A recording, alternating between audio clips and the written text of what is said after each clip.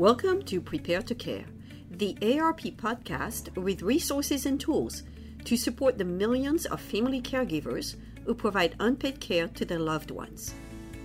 I'm Marie Pierre, your host for this podcast. Here on Prepare to Care podcast, we've learned a lot about resources for caregivers in the Houston area and beyond. Everything from 211 to long-distance caregiving to how to deal with difficult family members. And it's been wonderful advice. But in honor of National Caregivers Month, we want to do something special for this episode. We are inviting one of you, a caregiver, to share her story from the front lines. So today on our podcast, we have Barbara Lewis. Barbara is an extraordinary woman who has taken on the incredible journey of being the main caregiver for her mother here in Houston. She'll be sharing her personal caregiving story and what actually works and what resources she wishes she had more access to in order to care for her mother. So if you think only caregiving professionals have valuable insight, I'm encouraging you to think again. Coming up on Prepare to Care.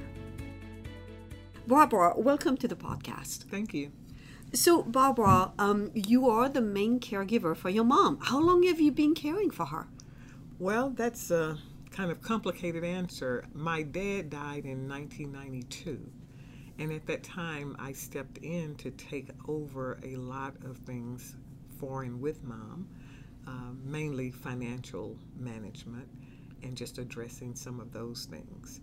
But as the years progressed and Mom became more aged, it became very obvious to me that it was going to end up with her needing more. I could see that, escalating a little bit. And I'll tell you the truth, looking back, the dementia started, it began long before I thought it was dementia. And I'm a mental health professional.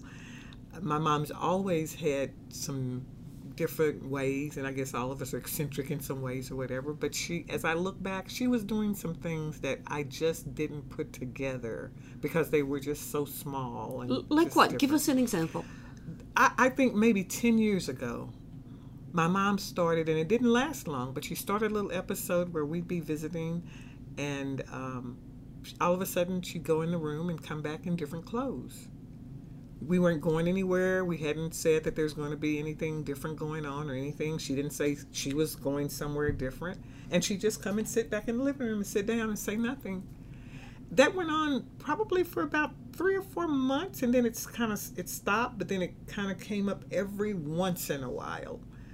One of her sisters, my aunt, one day we were there for the holidays, and my aunt said, "Gussie, why are you changing clothes like that?" I mean, this would be 2 or 3 times in some hours, Then there were times when she loved to bake and cook, and I saw that the ability decreasing, but I just thought, she's getting older. She just needs some help. So I'd go in and help her with some things, and that was all right.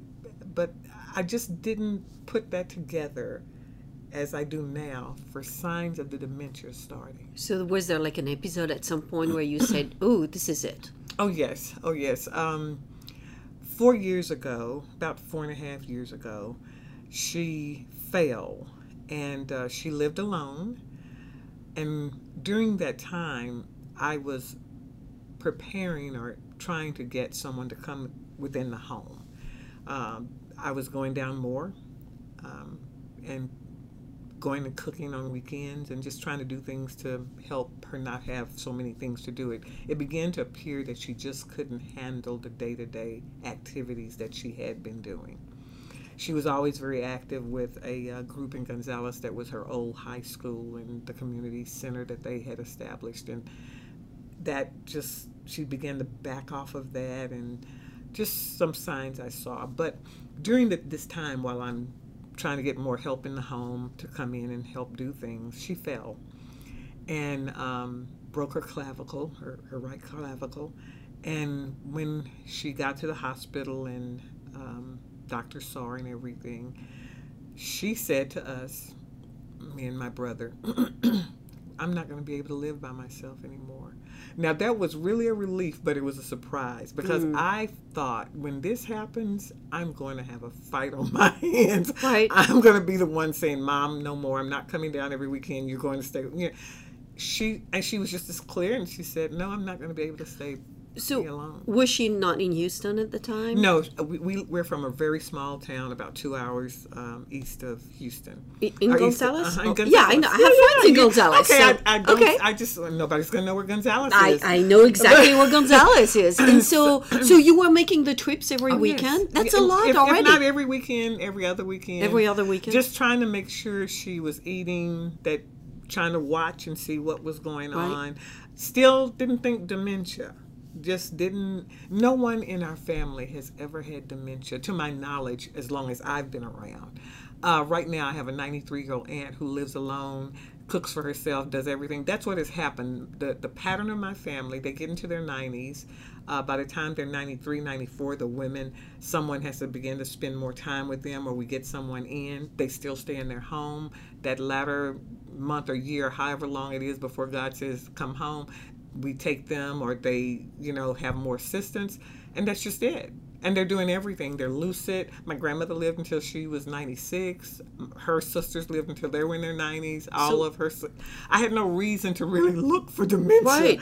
It was just like, this was a surprise that this is happening to my mother. And she kind of like not self-diagnosed, but she herself could say something's not right. I can't live alone anymore. So what happened next? My brother, who lives in Austin, wanted to take her to live with him. At that time, I really wanted her to stay where she was. She had rehab after this fall, and she was at a facility in Gonzales. And Gonzales is only 6,000 people. Right. So everybody knew Miss Gussie. Everybody knew her. And I thought, okay, let's keep her in her environment as long as we can. Everybody that worked there knew her, the church and her community, and they'd pick her up, and she'd be okay. But my brother really wanted her to come with him.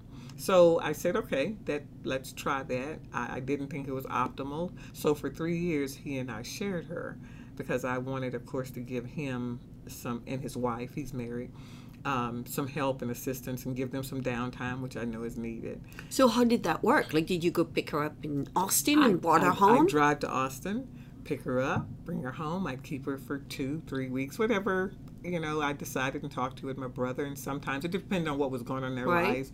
They had children, and so my nephew graduated, so I took her a month, before graduation because they needed to get ready. So we just did it like that, working with what they needed and when they needed it, and sometimes I just go pick her up because I knew they needed a break. So, did you have to make accommodation in your house, or how did you, you still worked at the time? I was not working. Okay. That was definitely a benefit. A plus, right? And a plus. I had retired, and now when it first started, this 4 years back, I was still working, but by the time Mom started getting worse and needing more help, I was retired. Right. And so it kind of came about in a very ordered way. But yes, I had to do lots of things at my home. I knew that I would be caring for Mom more. So when I bought a new home after retirement, I bought a home with a downstairs master. Not just for Mom, but for me. I have an upstairs, but I knew also for me. But I knew probably Mom. So I had a downstairs master. So I just gave up my master for Mom and converted it for her. And I moved upstairs. And also, everything in the house really had to be adjusted. In the living room, taking things out of the way. I need to tell you this. Mom not only has dementia, she's legally blind. Okay. So moving things out of the way, making sure paths are clear, just doing everything that I could think of to So really multiple disabilities, yes. Cognitive and physical. Yes, both, which complicates the dementia and Mom's life tremendously. And mine. I had no idea. This was a surprise to me. I have done both medical and mental health care. I have never experienced something this difficult with a patient, a client, a loved one. I've cared for my loved ones, but they've all had medical disease states. Dementia is totally different, and I had no idea. So here you are, right? I mean, you got thrown into this situation. What makes it particularly difficult? You know, when someone has a terminal disease like cancer, I've dealt with, or heart problems I've dealt with, you know there is an end point, and they know it, and they're cognitively able to assist you in what's happening. My dad, when he was passing, we had our talks. We were able to map out things, you know, aunts, my grandmother, we were able to discuss what they wanted, how things were going. With dementia, they are alive, but they're not there. Mm. And I didn't know how hard that would be to watch. For me, it was so difficult to watch and to accept. It's hard to watch. And then you're left alone with that, Yes. right? Literally. Because Literally. the other person cannot... Literally. I guess they're not cognizant of what's going on. No. And every day's different. You know, early on, there were days Mom would wake up and she was Mom. That's the other thing. In other diseases, they're still themselves. Mom wakes up some days now and she's not Mom most days. Not the Mom I knew. Right. You see, and so it makes it so hard. You've got another person. You're saying, "Where's my mother?" Right. And you have to care for her because obviously... Yes. And the care gets increasingly more. Now, that happens in other disease states too, but you're dealing with the confusion, and often they don't know what's going on around them. She always recognized me, but never... Now does she really know what day it is, what time it is? The time orientation is awful for my mom. We can have breakfast and all of a sudden for her it's evening. Okay. And she may say it's time to go to bed and try to return to bed. And you've got to manage the whole situation. Yes. So is there a point, so at first you were sharing with your brother. Is Yes. there a point where you became the primary caregiver? Yes. About a little over a year ago, I made the decision that I was going to get Mom for several reasons, but yes, I needed to move her with me. I made that decision knowing what I thought was going to be my ability to care for her, because I cared for others in my family, and I cannot say and won't say it was a piece of cake, but compared to this, it was a piece of cake. I had no idea how overwhelming. This disease makes you feel incompetent or incompetent, in that you try to fix things or you try to do something and it just doesn't help always. They're in a different world. And being that mental and medical professional, we're into let's solve this. Let's give medication, let's do another procedure, let's do some type of intervention. That doesn't work. Does nothing. So how were you dealing? I mean, I'm sure there were doctors involved, but day to day, it was just you. Oh yes, doctors are involved. Yes, but there's no cure. There's no cure. Treatment. Right. So it's definitely constant care. That's what it is. It's constant care and love, and trying to keep as normal as you can, keep things as normal as you can in the home. It depends on what you wake up every morning. I learned that. You wake up and I say, "Good morning, Mom," and how she answers me or how she responds or not, or what her actions are and her behaviors tells me what I'm going to do for the rest of the day. So let's talk a little bit about you. How did that affect you over the course of the past year? And you're taking a deep breath here, so tell us about that deep breath. I feel like I'm a very able-bodied person. I feel like I'm very organized. I feel like I have a good mind. I feel like I felt like I lost all of that. I became so disorganized because of so many things that I had to do, and everything shifted to Mom. So that meant a lot of my things got put on the back burner. Isolation, and it has to be, because you can't continue to do the things you used to do. I'm an AARP volunteer. I backed out of that. I did Bible studies. I told you I was a motivational speaker. I backed out of all of that. I kept active in some things as much as I could, but everything just has to go on a back burner so you can deal with the day-to-day needs of the parent or whomever it is that you're caring for. I feel like I lost a lot of me. I'm getting it back. I've just placed Mom. but it's also surprising to me that so much of you goes away. So, and for our listeners, I want them to know you're this incredibly accomplished woman, right? I mean, you're a pharmacist, you're a therapist, you're a volunteer, you ran a not-for-profit. You had like this extremely accomplished professional life, right? Yes. And then you retire, the time that most of us think, oh, now I'm going to enjoy life or whatever it is. And you fall into, and you didn't fall, I mean, you choose that caregiving situation, but then it just kind of sucked a whole lot of energy. Yes. I love to travel. I haven't traveled in 2 years. When I came to AARP, my plan was to be in Dubai. That had to be put on the back burner. I don't even know if that's going to happen now, but that's okay. I don't want to sound like I'm resentful of it. This is not anything but a love journey for me. Right. It just, so many things, it just took me by surprise that I did not think about. I have so much more empathy for all those who care for dementia patients and family members now. So in the decision, here's mom, you get completely absorbed, and then you're telling me, okay, you made the decision to place her, which, I mean, even in this short time, I can feel the tremendous love that you have for her. Thank you. You know, I wake up, you want to know how she's doing. How did you get to the decision of placing her? How did you reconcile yourself with that? How did you get to that point? Well, I'm a realist. I saw it coming when I removed her from my brother's home. I knew it was coming. I'm a communicator, so I started talking with my family about the different things I was seeing. I would tell them, I'd send them progress emails about how mom was doing and what I saw diminishing. I saw my mom's communication decrease, the words decrease. They can't find the words. I saw her inability to come to my home as she used to be able to, and find her way from the bedroom to the living room and the kitchen to me having to lead her by hand.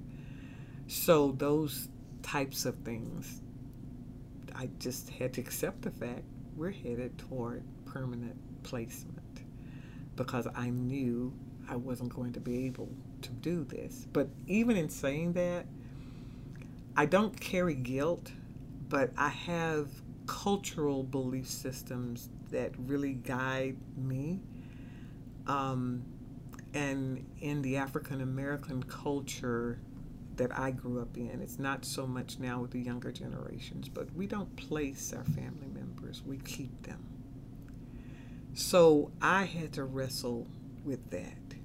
I had to really talk to God and talk with myself about this. And plus, I told you, we haven't ever had to. So Barbara's going to be the first one to place somebody in our family. Oh, God. That's a lot. I called her sisters. I called the elder of the family, the 93-year-old I told you about that is so together, just retired from being the pianist at her church for years, and still lives alone, and said, I can't do it, Aunt Marie. And I tell you, my Aunt Marie said, Barbara Ann, I know this is hard, but you do what you think is best. I know you're taking care of your mom, so I'm with you. That was hard, I bet. Yeah. Yeah. And I called the other sisters, her sisters. There's 4 of them living still. And all of them understood. The folks who didn't understand and still haven't really accepted it are my brothers. So here you are, you know, you have to make this decision. You call the family council, the elders, the elder women, right? I mean, we're always like the ones like rallying, right? Yes. There's always this little committee in every family, right? Yes. And then now you are dealing with a family situation. Yeah. But I want to learn more a little bit about you, okay? So now mom has been placed. How long has she been placed? 3.5 weeks. 3.5 weeks. And counting, right? You know exactly like how many days. How are you feeling? I feel so much better. I can't tell you the relief I felt when I placed mom. For both of us. I had gotten to the point where I felt like I wasn't going to be able to give mom the loving care, and I didn't want that to happen. I didn't want to have her and be resentful or bothered, or, you know, it was just too much. We had a 2.5 day stint that really pushed me into the decision where Mom did not sleep. She napped for an hour, 15 minutes, 30 minutes. This went on for 2.5 days. Wow. That third morning when I woke up, I said, we've got to go to ER. And when I got there, I told them, I need you to admit her, or I'm going to have to take her to the fire station. They looked at me like, now I know fire stations are for babies. Right. I'm well aware of that. But I just wanted them to hear that I'm really serious. This is desperation, and she can't come home with me.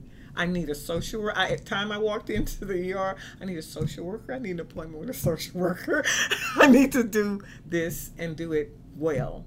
I started my email and internet friend network and said, this is what's happening. This is what I need. Everybody pray.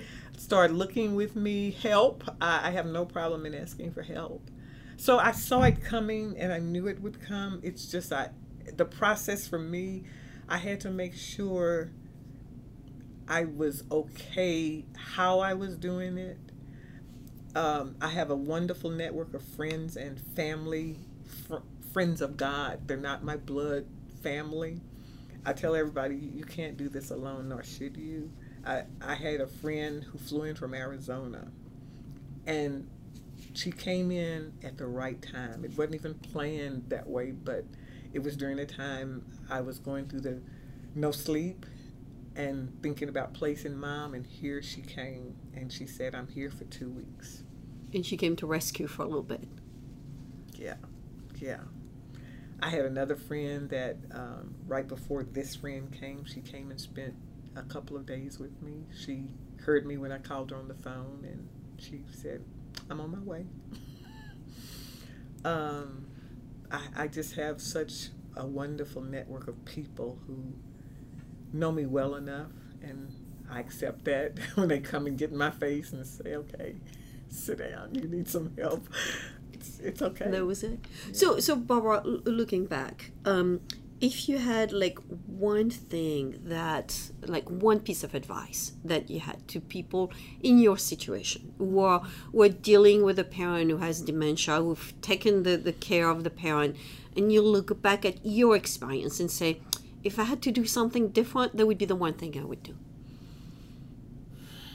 Something different. I probably would have asked, maybe at her doctor's appointments, when I saw those things I told you I didn't put together, I probably needed to talk about them, because maybe her doctors would have said this could be dementia or something going on cognitively with her. I don't know if that would have happened, and that this is not guilt, it's just me looking back. I just didn't see that it was necessary to mention. And if you had the diagnosis, I guess, earlier, would it have helped you in some way? Like better planning, maybe, or? Not better planning, but would have just helped me mentally and physically and emotionally get ready for it. I see. Yes. I had the surprise. And again, maybe it wouldn't have, because nobody in the family has it. I wasn't looking for it. I don't even know if that would have helped, but I think it may have. What I hear is you were ready to care for your mom, the way you had care for all the elders in the family, but in that way you were unprepared. Yeah. And that maybe asking questions early would have maybe, you know, prepared you better for the situation. Yes. Okay. Well, Barbara, this is all the time that we have today, but I thank you for sharing. And what I want to do is I'm giving you, like, I'm making it up on the spot, the Caregiver Award for today. Because I'm like, you deserve this, okay? You deserve the medal. I'll accept it. Yes, you should. You know, I think there are moments in our lives when it's like we don't get to walk across the stage. So let's have you mentally walk across that stage, get your diploma, and say, really, you did a tremendous job. I heard so much love from you. Thank you. About your mom's such thoughtful ways of dealing with her situation. I feel very honored and blessed to have heard you today. Thank you. I appreciate that. So thank you for coming today. So, listeners, today we've spoken with Barbara Lewis, who is a Houston caregiver. Barbara has shared with us her story of her and her mother. If you are interested in learning more about caregiving planning resources, please visit the AARP Caregiving website online. And as always, if you thought this podcast was helpful, or if you have friends or family who are new to caregiving, by all means, invite them to follow the Prepare to Care podcast at iTunes, SoundCloud, and at www.aarp.org/HoustonPTC. Visit our website, take the Prepare to Care podcast, the survey, and help us improve future episodes. And please share this podcast with friends and family.